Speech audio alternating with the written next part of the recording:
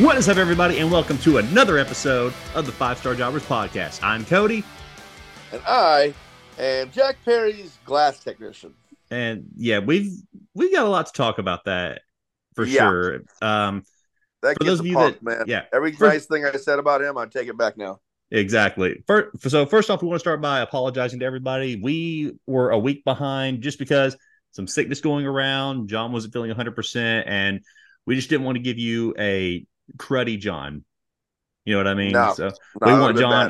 bad. We want John at 100%, giving all of his energy. So we just decided to take a week off and just relax and recuperate. So we are back now. We've got another episode, and we're excited to bring in a special guest. Before we get into that, I want to make sure that everybody knows we are on social media. Go find us on Facebook and Instagram at 5-Star Jobbers. And just thank you all for listening and tuning into all of our episodes.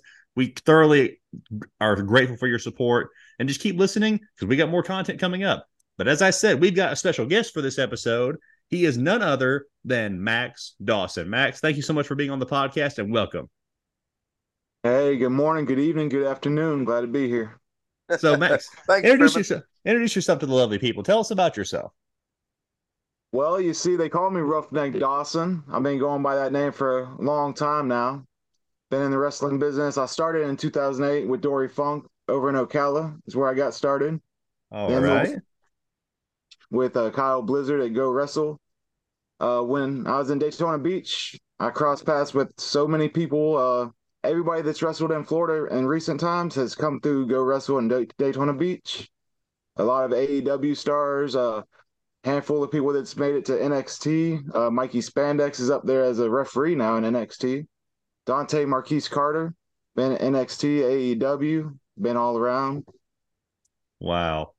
That's incredible. So, what kind of got you into professional wrestling when you first started out? Like, what was the thing that just inspired you to go into it? Well, I'll be honest, obviously as a kid, wanted to do it. Me and my best friend, we'd get on the little keyboard, make entrance music, just playing around. Yeah.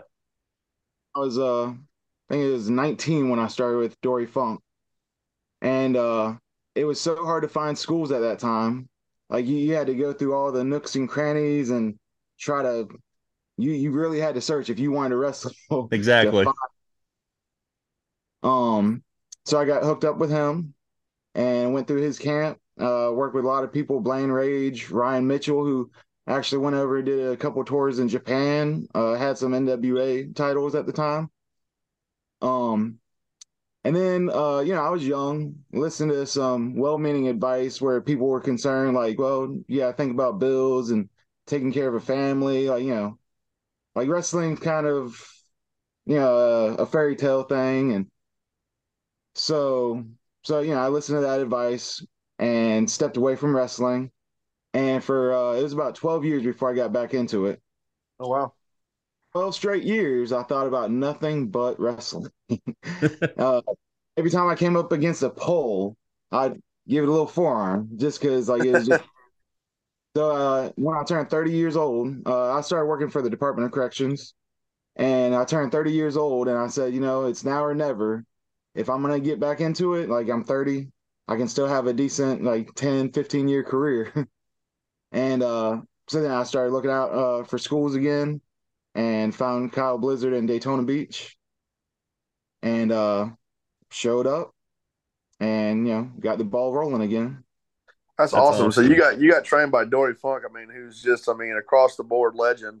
Tell us about that. What was it like, learning under, that tree, that knowledge? I mean, was there anybody that you were in the ring with that's gone on since then? And then, what was his style? How was he as a trainer?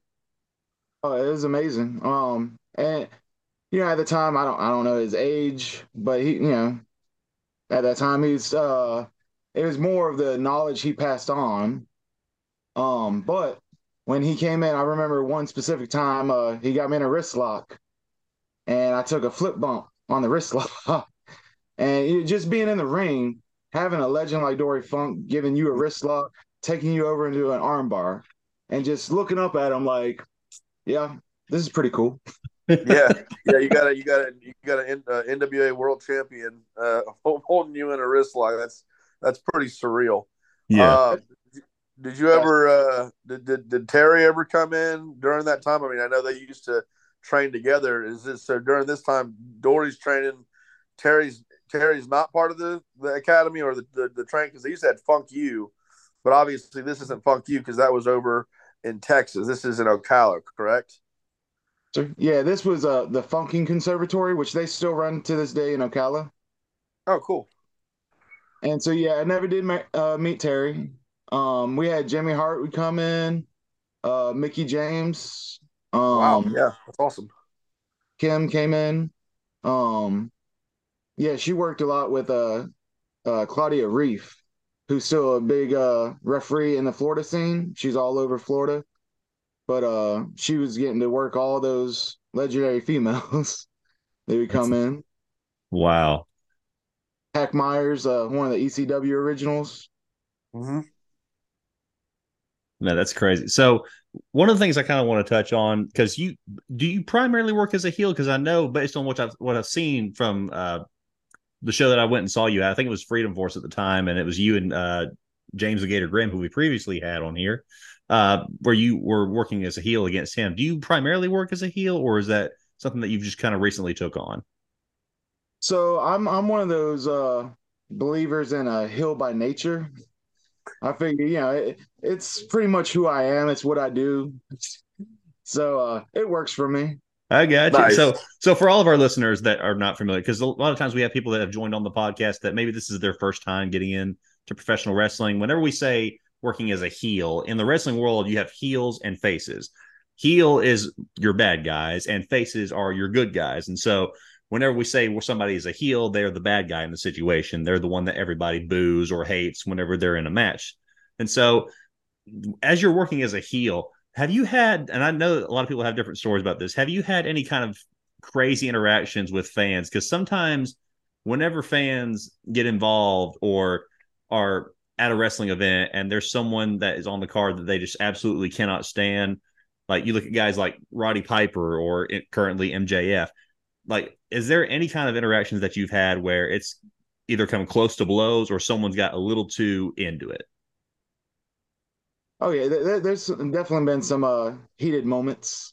And that's where as a professional that you know how to de-escalate, escalate, which is something that I bring from my law enforcement experience, which has benefited me in professional wrestling, is de-escalation, where I know I have a job to do and I love to do it. But at the same time, I also have to ensure the show goes on. So, it's a thin line Right. for sure.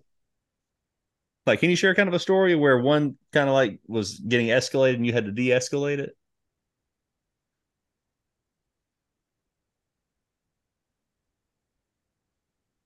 Not really.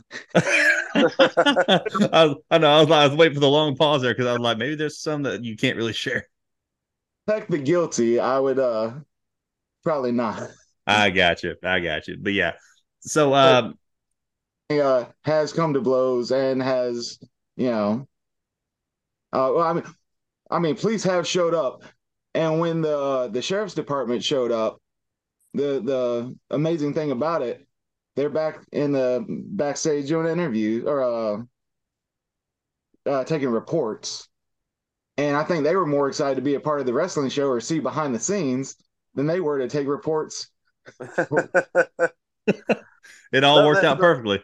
so that actually leads me to a question that I think it's kind of a hotly debated question among the indie scenes.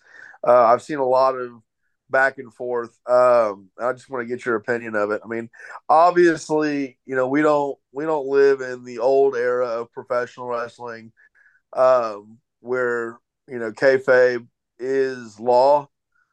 It's back in the '90s with McMahon coming clean and talking about scripted and the winners being chosen ahead of time. You know, there's still elements of kayfabe, obviously, but there's the idea that kayfabe is dead. A lot of let's say there's a lot of professional wrestlers and indie wrestlers that they say kayfabe is dead, and so like their whole shtick is they don't want to do anything that's kayfabe.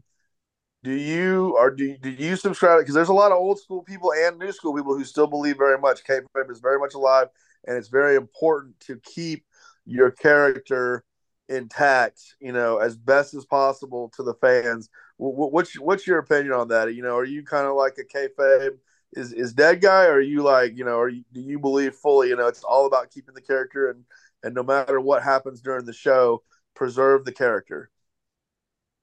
Kayfabe is very much alive. Yep. Kayfabe is a thing. I always say I'm a terrible actor. I don't know if you could pay me enough money to do a good job in a movie. So when you see me in some pain, I'm probably hurting. Mhm. Um, uh,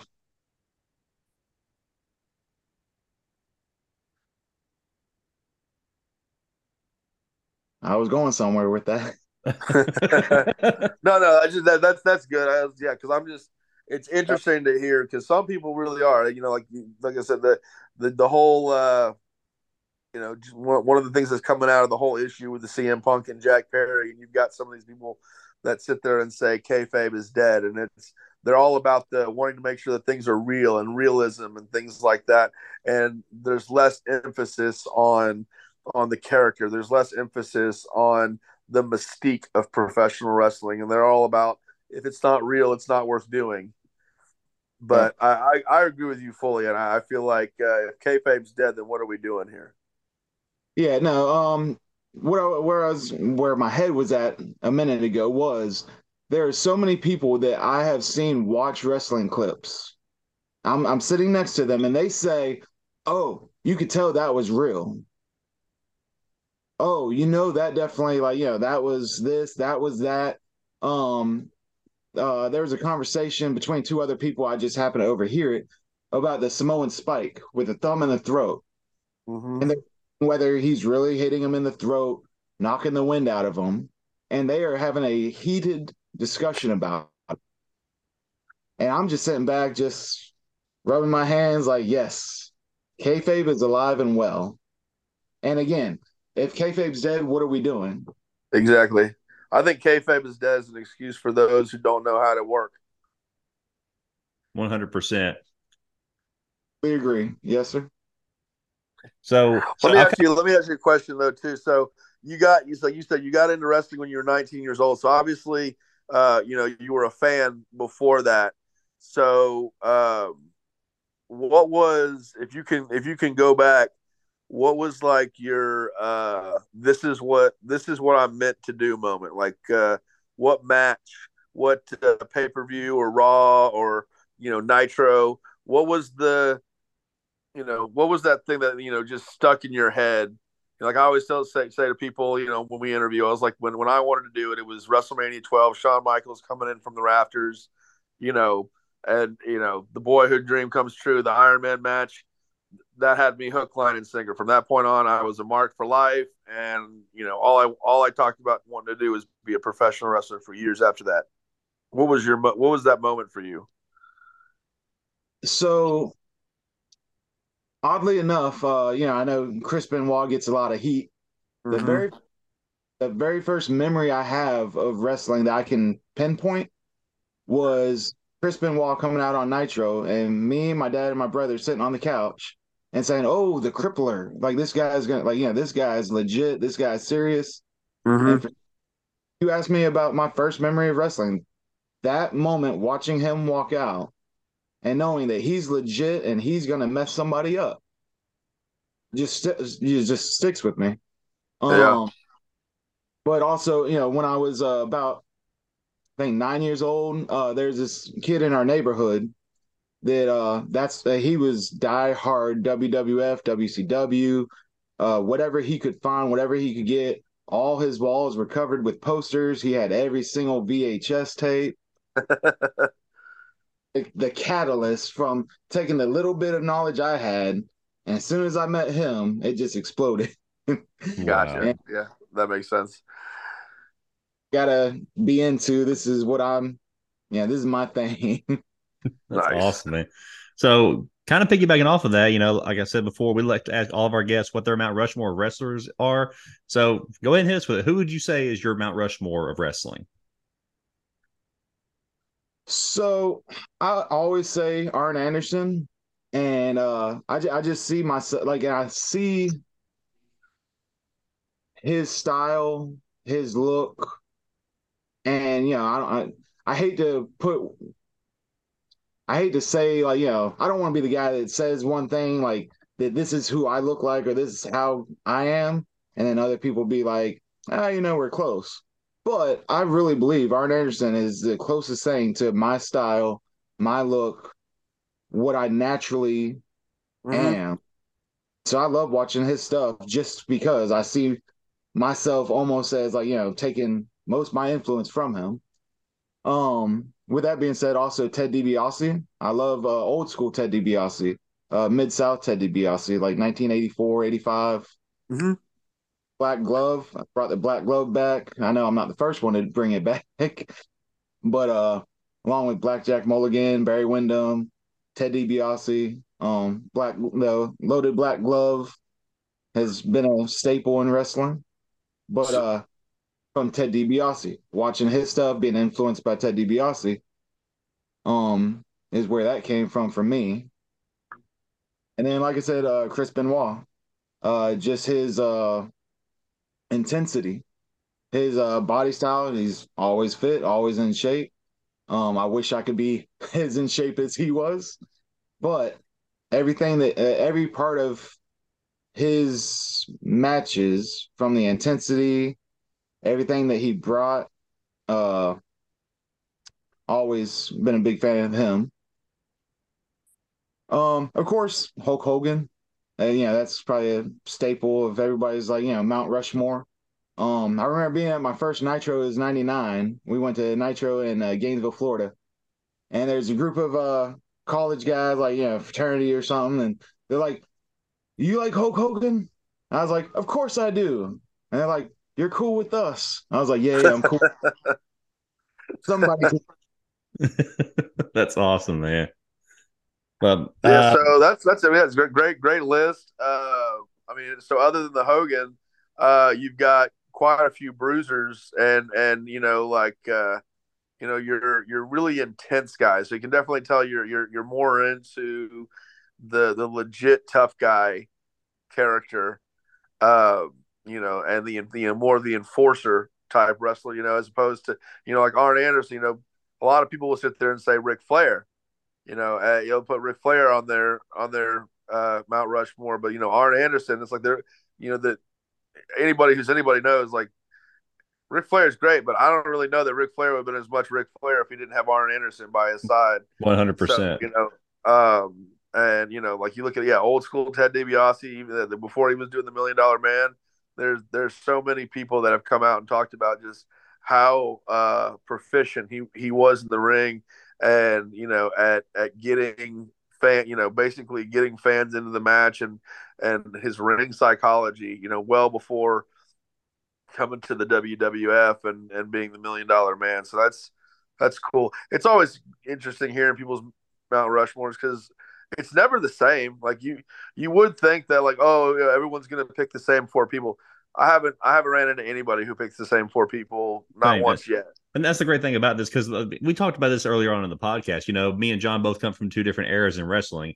I was more of like the ruthless aggression getting into wrestling at that time, like early 2000s or mid 2000s.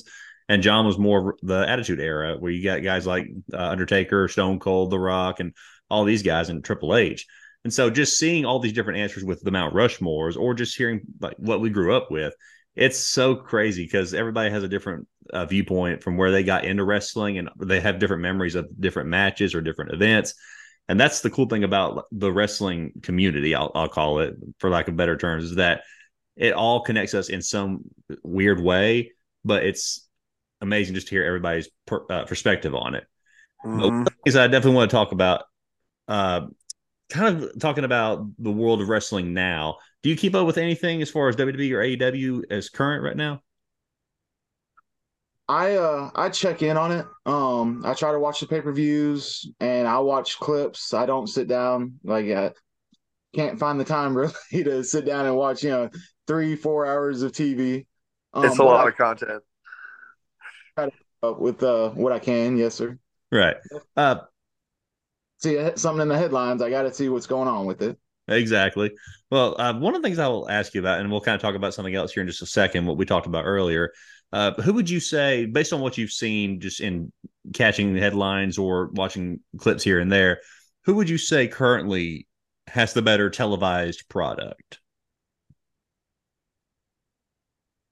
I mean, I would definitely go with WWE at this time. I've never been even with WCW and WWF. I flip the channels back and forth like everybody else. Same thing with AEW, WWE. I'm not gonna say anybody's like worse than this or worse than that, but I would go with WWE because they have the experience and knowing what they're doing. AEW still figuring things out even after several years.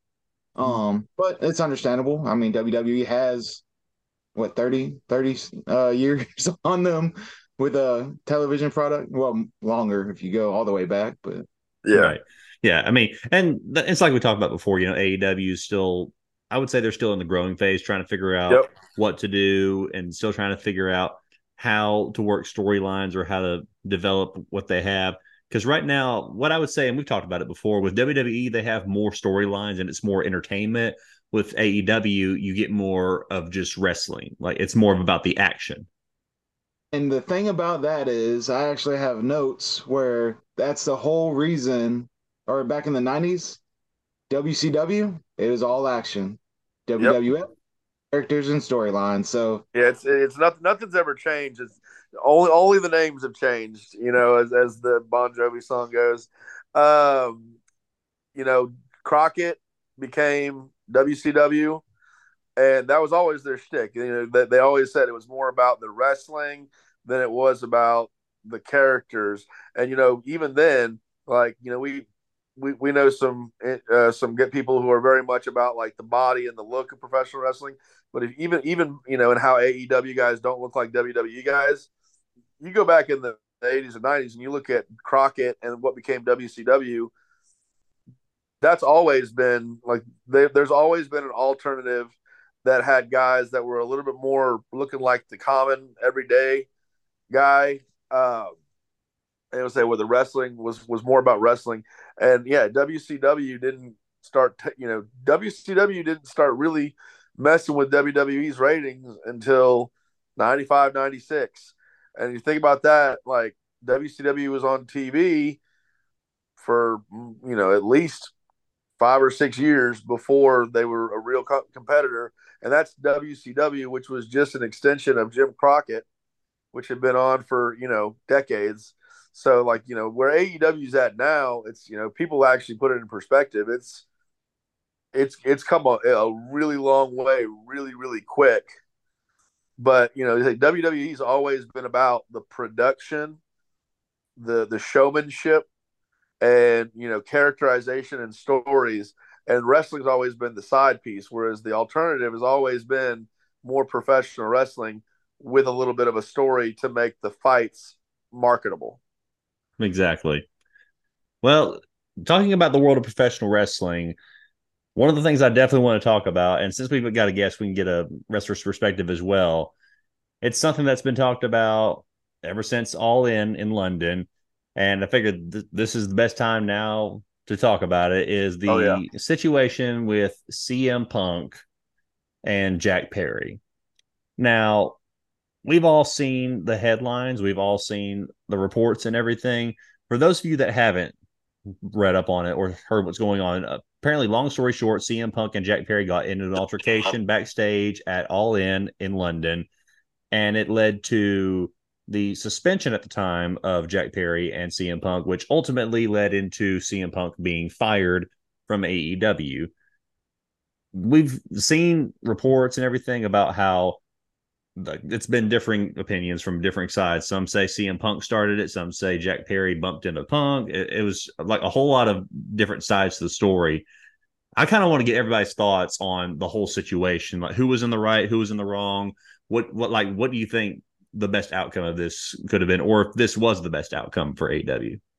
Yeah, we'll let Max go first since he's our guest, and then we'll follow up after that. I agree.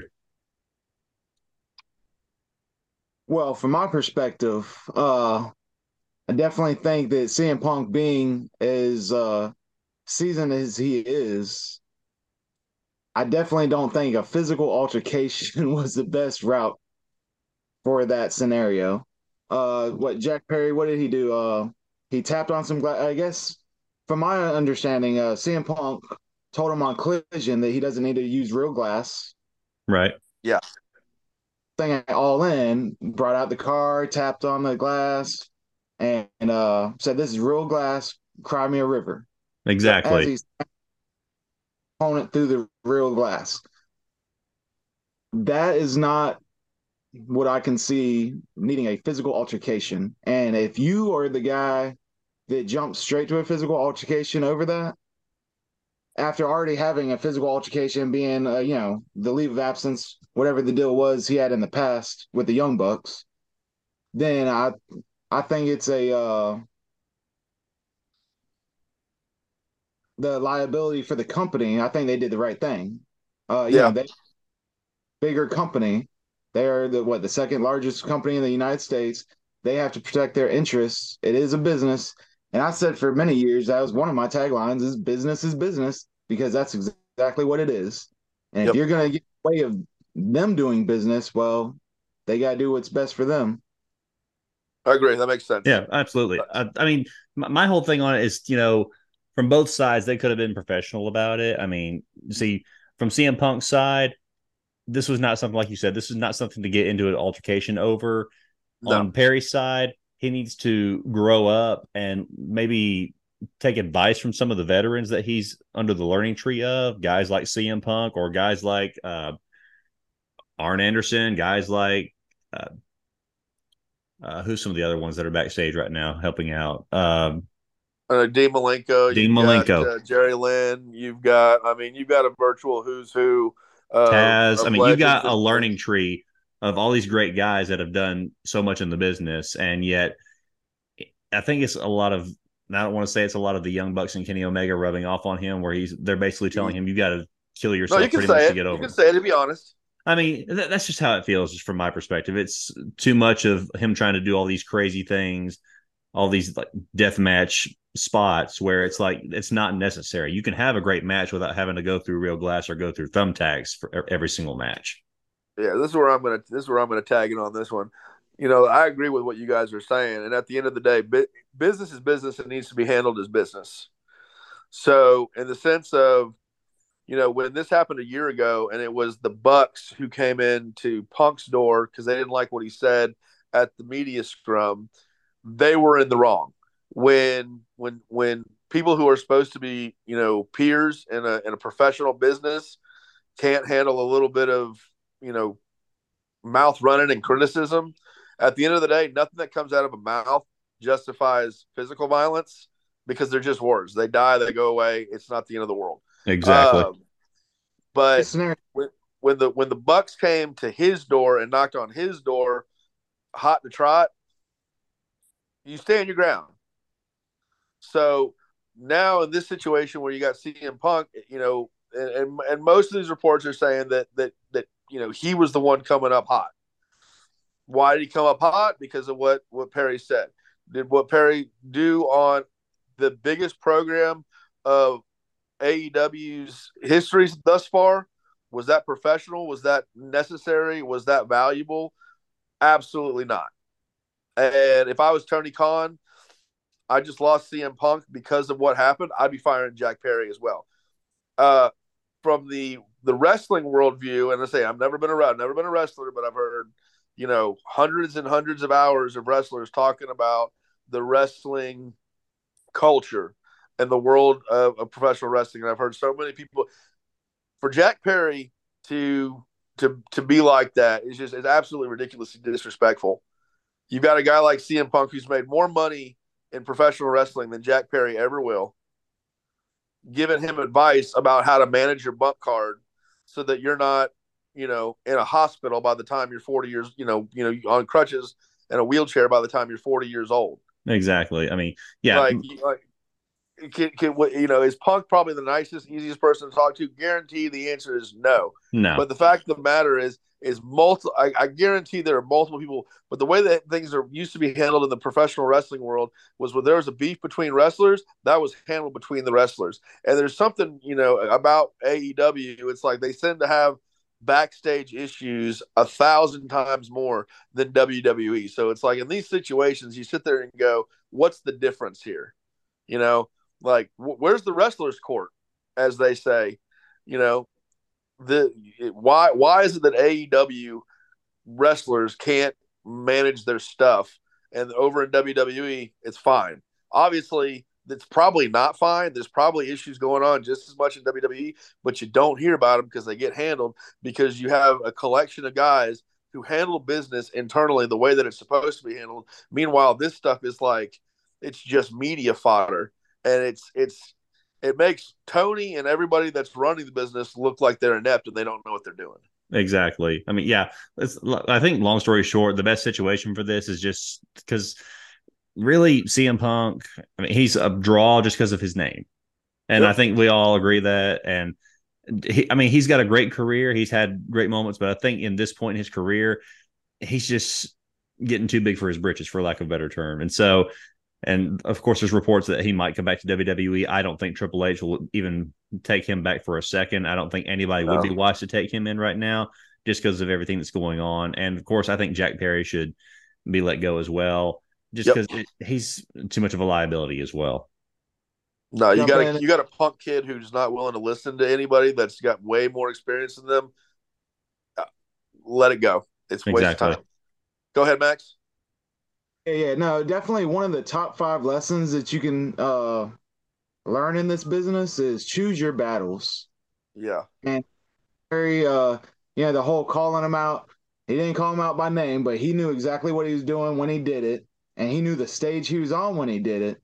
Yep. And those that you should have just let go. If you're gonna slam the guy through the glass, slam the guy through the glass.